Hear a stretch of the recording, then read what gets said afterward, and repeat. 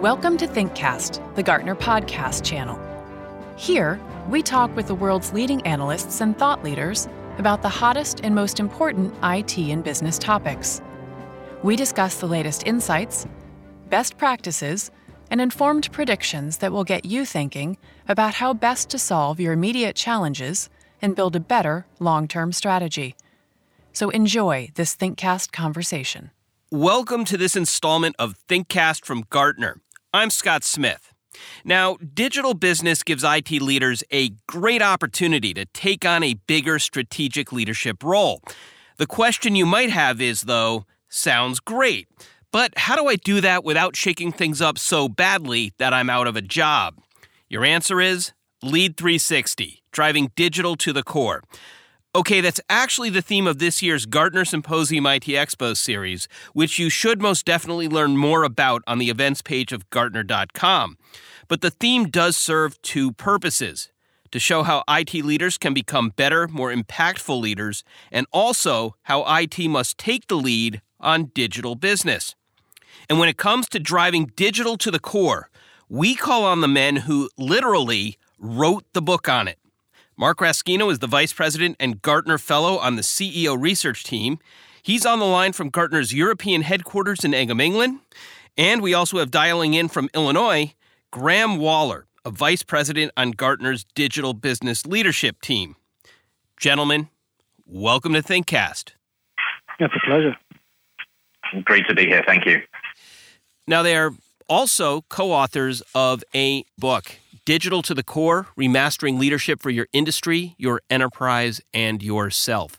And in the explanation to the book, gentlemen, right at the top, it says, there is no simple strategic method for dealing with the multidimensional nature of digital change.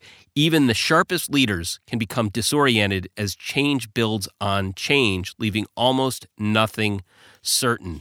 And I guess the place I'd like to start is with that disorientation. Is it just that the business leaders are not grasping the impact of digital change, or is it that it's just proving too overwhelming for them even when they do grasp it? Well, Scott, it's a mixture of both things. You know, the impact is enormous, and they don't always grasp it, and it does sometimes prove overwhelming. I think we're seeing a lot of companies in different industries say, oh, I can see, Uber is happening to some people, or I can see that the car industry is changing with autonomous vehicles, but I'm not sure that this applies to me, and my industry is very protected by regulation and is very steady state and is not likely to change. And yet, the industries that are being disrupted now would have said exactly the same thing themselves just 3 or 4 years ago, and for them, it's a really sudden shock. So it's quite easy, I think, to sit back and say, I can't see what's happening. And I don't think that applies to me yet. And one of the reasons is because it's so multidimensional, because we've got different levels of change, some of them historic and catch up, some of them contemporary and not very well understood, and some of them, the new ones, building on top of that, even more disruptive again. So the enterprise leaders are not very practiced at understanding how information and digital technologies change industries because they've been dealing with things like the global recession for the last few years. And so it's quite easy for them to marginalize and to convince themselves that, yes, something might happen in future, but not quite on my watch. So there's a mixture of things going on from different points of provenance and history that are allowing some leaders to be just a little too complacent. I don't think they're completely unaware. They are aware. They're just not quite acting fast enough. Yeah, just to build on that, Mark, I think you've absolutely described maybe not grasping the impact. To your question, Scott, there's also a component of being overwhelmed, which we definitely see. So many options. I think the problem can be that the mindsets and the behaviors from a leadership purpose are too anchored in the past and not necessarily fit for purpose, if you will, for the digital business era. So that can lead to some unconscious bias at times to overly rely on and fall back to what is known and not be maybe innovative enough, be able to move forward in the face of uncertainty and to really drive the necessary innovation from a leadership style point of view. Now, I want to move forward with what's in the book and what you found and so forth. But before we do, I just want to make sure we're all on the same page. When we're talking about digital change, what does that encompass? Well, it encompasses pretty much everything is encompassed here. So that's one of the reasons I think that it's becoming so difficult for leaders to deal with. It isn't a matter of saying that we do digital in, say, marketing, or we do digital in selling by electronic commerce. That's no longer a sufficient analysis of how digital change is impacting the company. Nor is it enough to say, well, we'll continue to use, let's say, internet technologies or internet generation technologies inside the company for efficiency purposes in our collaboration software or in our supply chains. It's actually becoming the case that digital is penetrating into products and services. And it's beginning to do that into all products and services. So the way to think about this is that digital is becoming part of what you make and what you sell. Not just the way you make and sell it, but what you make and what you sell. And so your products and services are becoming digitalized. That therefore means that competitive advantage in your industry depends on the quality of your product, which then means it's the quality of your ability to exploit the latest advances in digital in your product. And that means, of course, you've got to have all the competencies to do that and a strategy for doing that. And so it goes right into core competency, core of business strategy, not only for the company, but also that starts to impact at whole industry level. And so there's a lot more at stake perhaps than there used to be.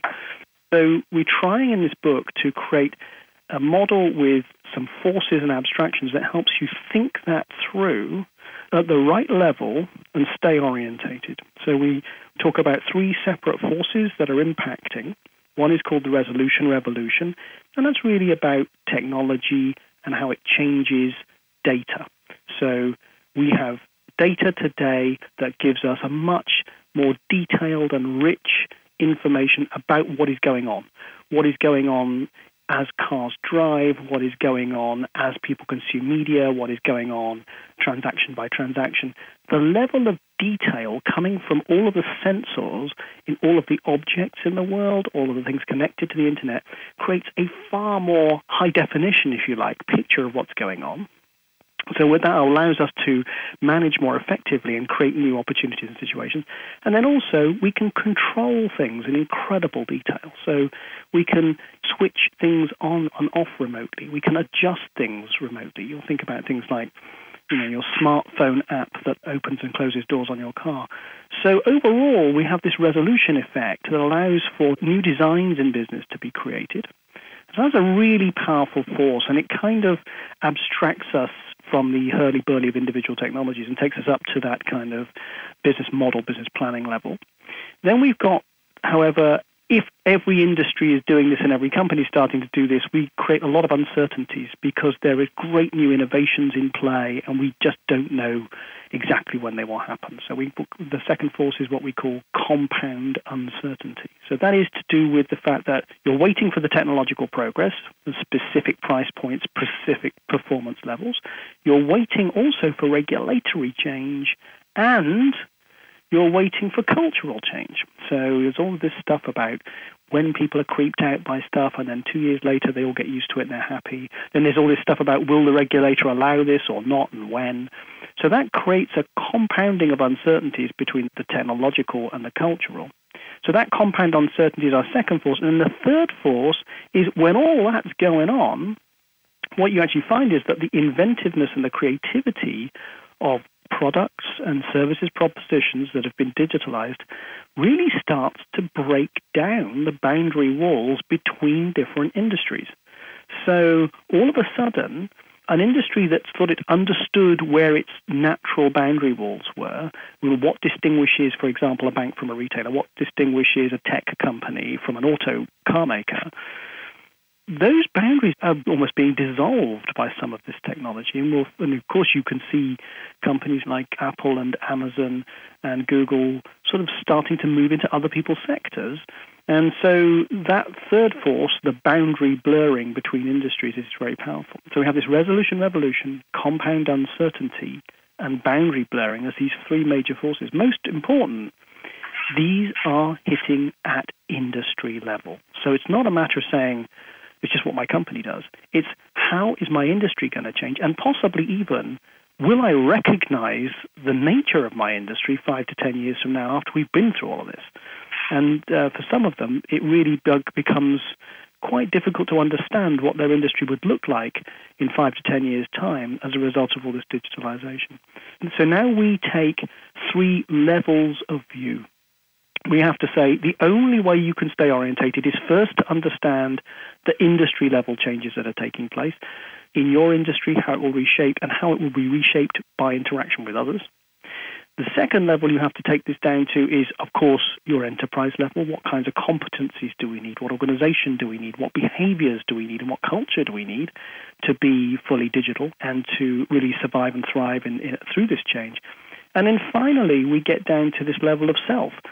In the end, companies only change, industries only change because of leaders. And leaders are individual human beings. And to be a digital leader, you need different thought patterns and different kinds of competencies and abilities. And so you've got to do something about changing who you are to help lead the change in your company and your industry. So we have these three forces and these three levels, and that creates a frame of this digital change. So when we say, as I started my answer, it changes everything, we're not saying that glibly. We absolutely mean that precisely. Everything, right down to the core of your understanding what your company is in business to do. Right? It becomes that serious. You've only got to look at the car industry at the moment to see that, with autonomous vehicles and Uber and all of those kinds of things. So wouldn't you say, Graham? Well, and actually, Graham, let's turn to the book itself in that, and I'm really struck by the subtitle in many ways more than Digital to the Core, which is Remastering Leadership for Your Industry, Your Enterprise, and Yourself, the three levels Mark just discussed. Really, this is a leadership book on top of being a book about digital business, digital change. What are you and Mark trying to achieve with Digital to the Core? A great question, Scott. We're so passionate about what is possible here and just how disruptive it is. We're trying to inspire CIOs and indeed other C-level leaders how to take digital to the core, how to really make a difference, not at the marketing and channel level, as Mark described, but as the very products and services and core customer value propositions. Also, how to harness the power of the three disruptive forces: resolution, revolution, boundary blurring, and compounded uncertainty. Not be, if you will, overwhelmed or tossed in the tide, but how to harness the power of those things in a very positive way, transforming them into new products, new services, taking digital to be a competitive advantage. And most importantly, with the book, with Digital to the Core, we're looking to provide an orientation framework, a compass, if you will, to help navigate and stay on course despite all of the uncertainty that we're dealing with not only today, but we will continue to going forward. So this orientation framework provides a level of abstraction, something you can always come back to if you're feeling lost or overwhelmed. No matter what technology changes happen, new ideas or new competitive moves, always be able to come back and reground yourself with the framework. And as Mark described, the framework operates at the three major levels. And we certainly believe in starting outside in. So first, at the industry level, with the notion of how do we remaster our products and services? How do we deal with non-traditional competitors? And be very proactive in navigating the industry change. Secondly, at the enterprise level, it covers items like how we need to be a team sport to take digital to the core. It impacts everybody. And so from a leadership point of view, how do we get everyone being more digitally savvy to upgrade, if you will, the C-suite, the board, other leaders, taking new digital competencies to the core of our business? And most importantly, as Mark mentioned, at a personal level, all great things happen from leaders and making the change, driving the energy. So helping people adapt their leadership style to be fit for purpose for the digital business demands, this highly volatile, fast-moving, disruptive world, the context in which people are leading. And with that, we distilled out of our research, working with CIOs and other business leaders, the key behaviors that we articulated in terms of personas. So, for example, how to be an attractor of the necessary talent and ideas to be successful in digital business, or how to be a cartographer and remap the future, if you will, to be fit for purpose, to take advantage of the new terrain, the new competitive landscape, as well as the internal processes, structures, and behaviors so that we can move at the necessary marketplace speed with the necessary levels of business innovation.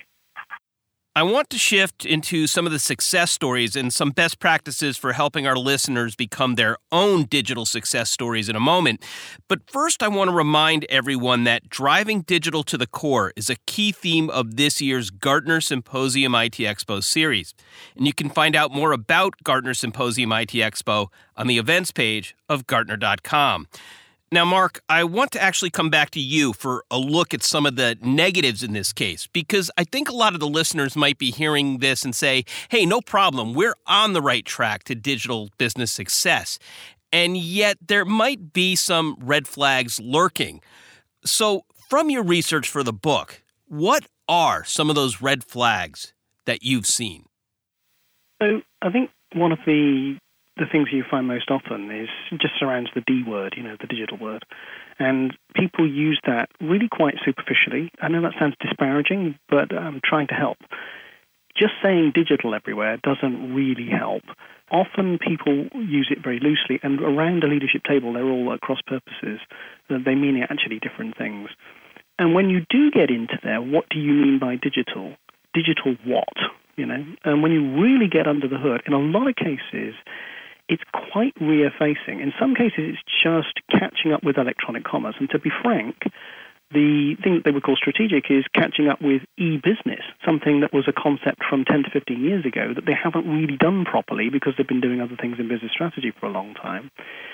Another set of answers is really around digital marketing. So that's fine. Digital marketing's fine. There's nothing wrong with electronic commerce either. But those are not sufficient any longer. So yes, you do have to catch up with electronic commerce, and yes, you should be using digital marketing rather than more conventional marketing, and there's a mix change there.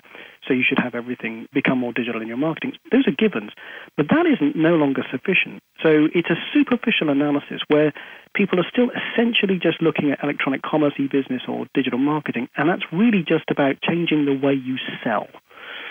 Now we're talking about changing what it is you make and what it is you sell, and that is a different level of the game. So the biggest warning flag is when people talk about digital very generally and without specificity, and when you dig in, they're too far behind. I think the second thing is that obviously, you've got steady state traditional industries locked in behind regulatory barbed wire with investors that have a certain amount of expectation from a certain kind of model. And so polishing or perhaps incrementally extending today's model using digital is the other warning flag. If you look at some of the bigger companies today, they're having to make wholesale changes, much deeper changes. They're going to invest very big. They're going to, in the digital direction, they're going to shut down or curtail some of the traditional direction, and that's where you end up going. But if you start with just saying, well, I'm going to use the same business model, producing the same things in broadly the same way, with broadly the same pricing and distribution method, you're probably missing it, right? You're probably missing the change. I mean, look at the distance between conventional taxi driver activity and Uber, or between hotels and Airbnb, or between iTunes and conventional public music. Those gaps are huge. Those gaps are going to hit every industry. And if your business model is just a tiny increment of polish on the thing you've been doing 50 years, you're probably not quite there yet. So those are warning signals for me. Graham? Yeah, just to add to that, Mark, I think the ability to move the culture forward at a pace or ahead of the pace of the marketplace change in which you're leading is another warning sign that I've seen in the research and the people we spoke to. It can come back to an over-reliance on past behaviors. I think about Marshall Goldsmith. He famously introduced to the leadership change vernacular, what got you here won't get you there. And at the time, I think he was talking about, moving up through the executive hierarchy. But there's a very analogous inflection point happening now as digital business changes the environment in which people are leading. It can render old leadership behaviors, particularly management thinking, as irrelevant, ill-suited, or impediments for success. And I think the trick is to change some of those mindsets and remaster leadership, not throw the baby out with the bathwater, but to remaster it, restructure it in key ways to be more fit for the highly innovative and high speed and high uncertainty climate in which we're leading. Maybe I can just give a simple example just to illustrate that point and contrast, if you will, maybe a traditional leadership set of behaviors around an investment portfolio with those of a leader looking to disrupt in the marketplace.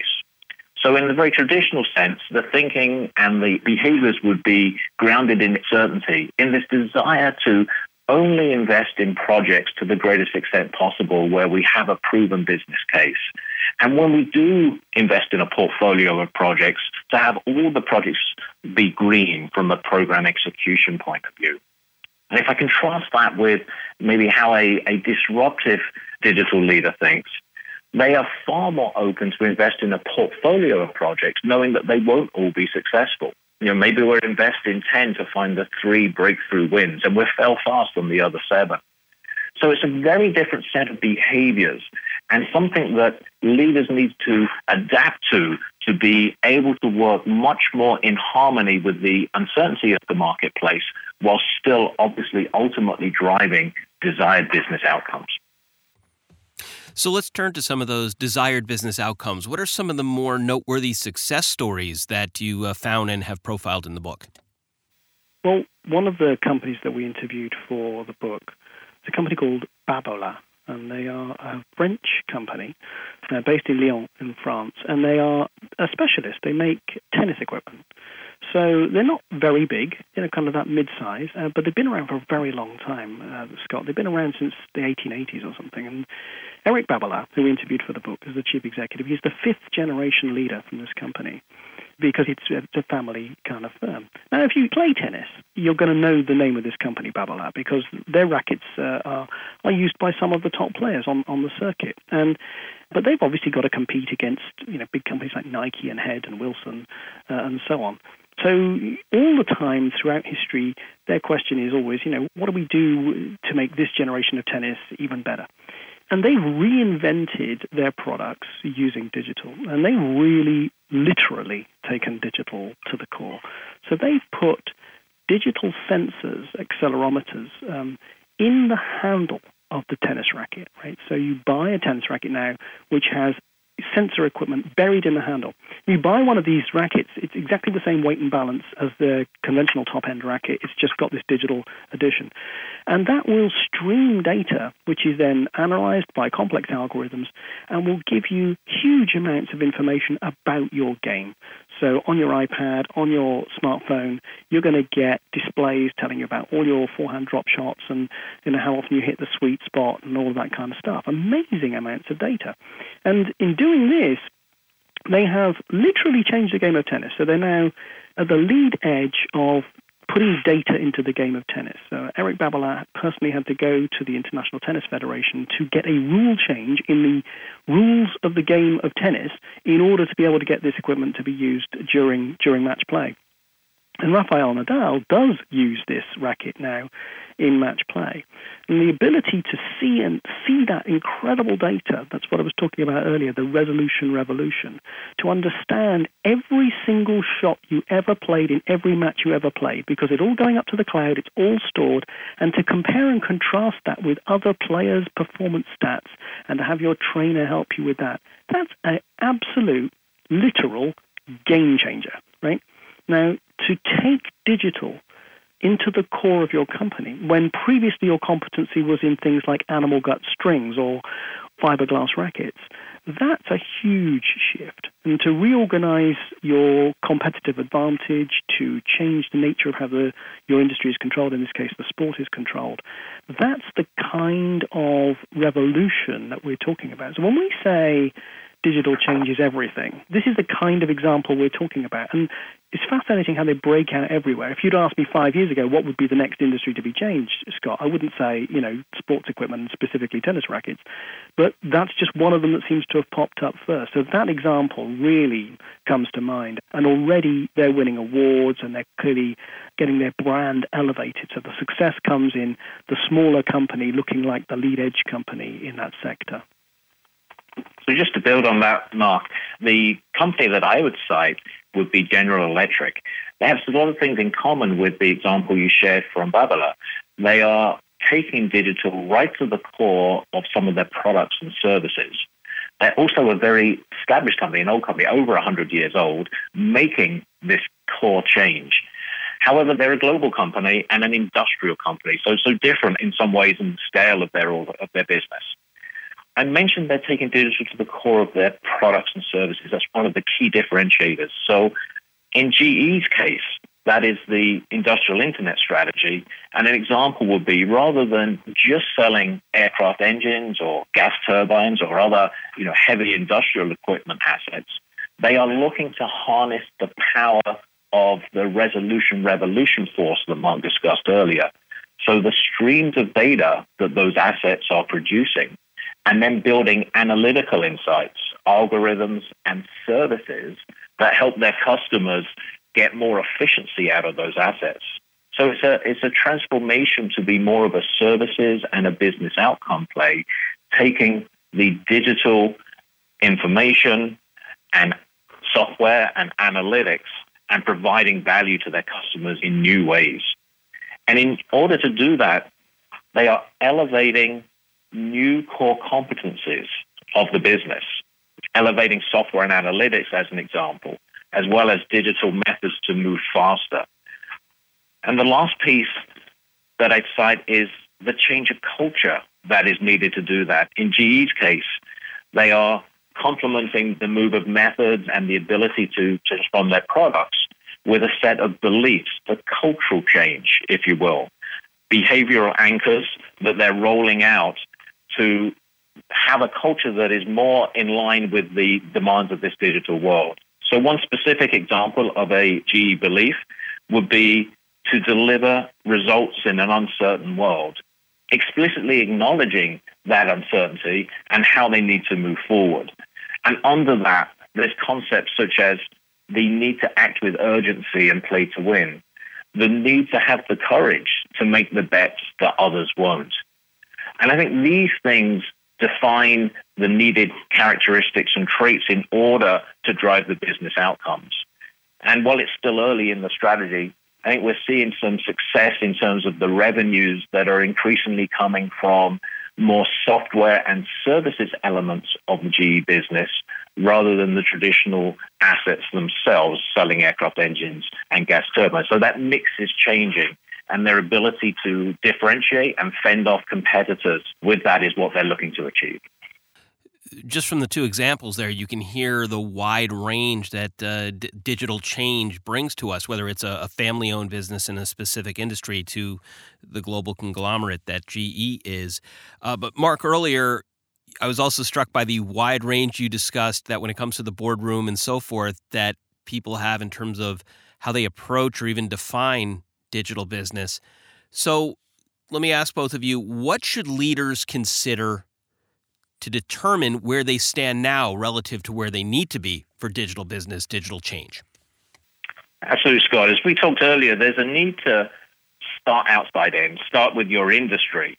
And the three questions that I'd come down to in terms of how to consider where you stand now would be, first, at an industry level, how is your industry being digitally remastered? Really understanding that. Non-traditional competitors, how will they disrupt? How will these forces that we talked about, like resolution, revolution, the the explosion of information that just wasn't available before. How will that change the industry, and how can you harness it to bring new value? The second area would be at the enterprise level, with the question, how are you taking digital to the core of your business?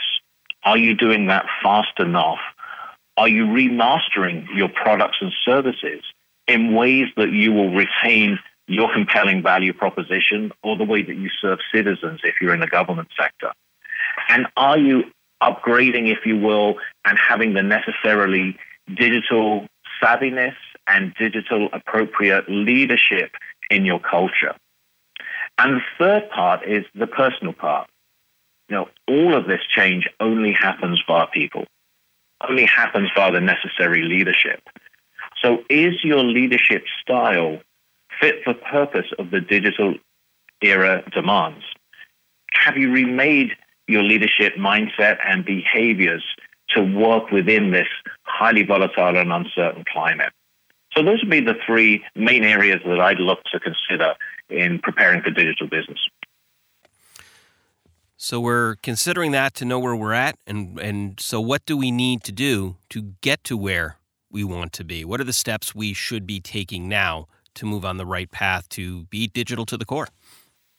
So the first step really is to think about your strategic situation. Digital is now big enough that it becomes a major plank of business strategy. And I think one of the big shifts at the moment is that it's hard to really conceive of how you would do a new business strategy exercise. We'd say, this is our business strategy for the next 5 to 10 years, without digital being a huge element of that.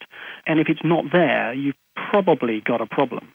And to do that, to look at your strategic circumstance, that's why we came up with these three forces. You should use these three forces to analyze your strategic situation, and you must do that from a very, very much outside in. And when we say outside in, we don't even mean just outside your enterprise, we probably mean outside your existing industry, since either the threat change or the example change that will end up being replicated in your sector is going to come from somewhere outside of it.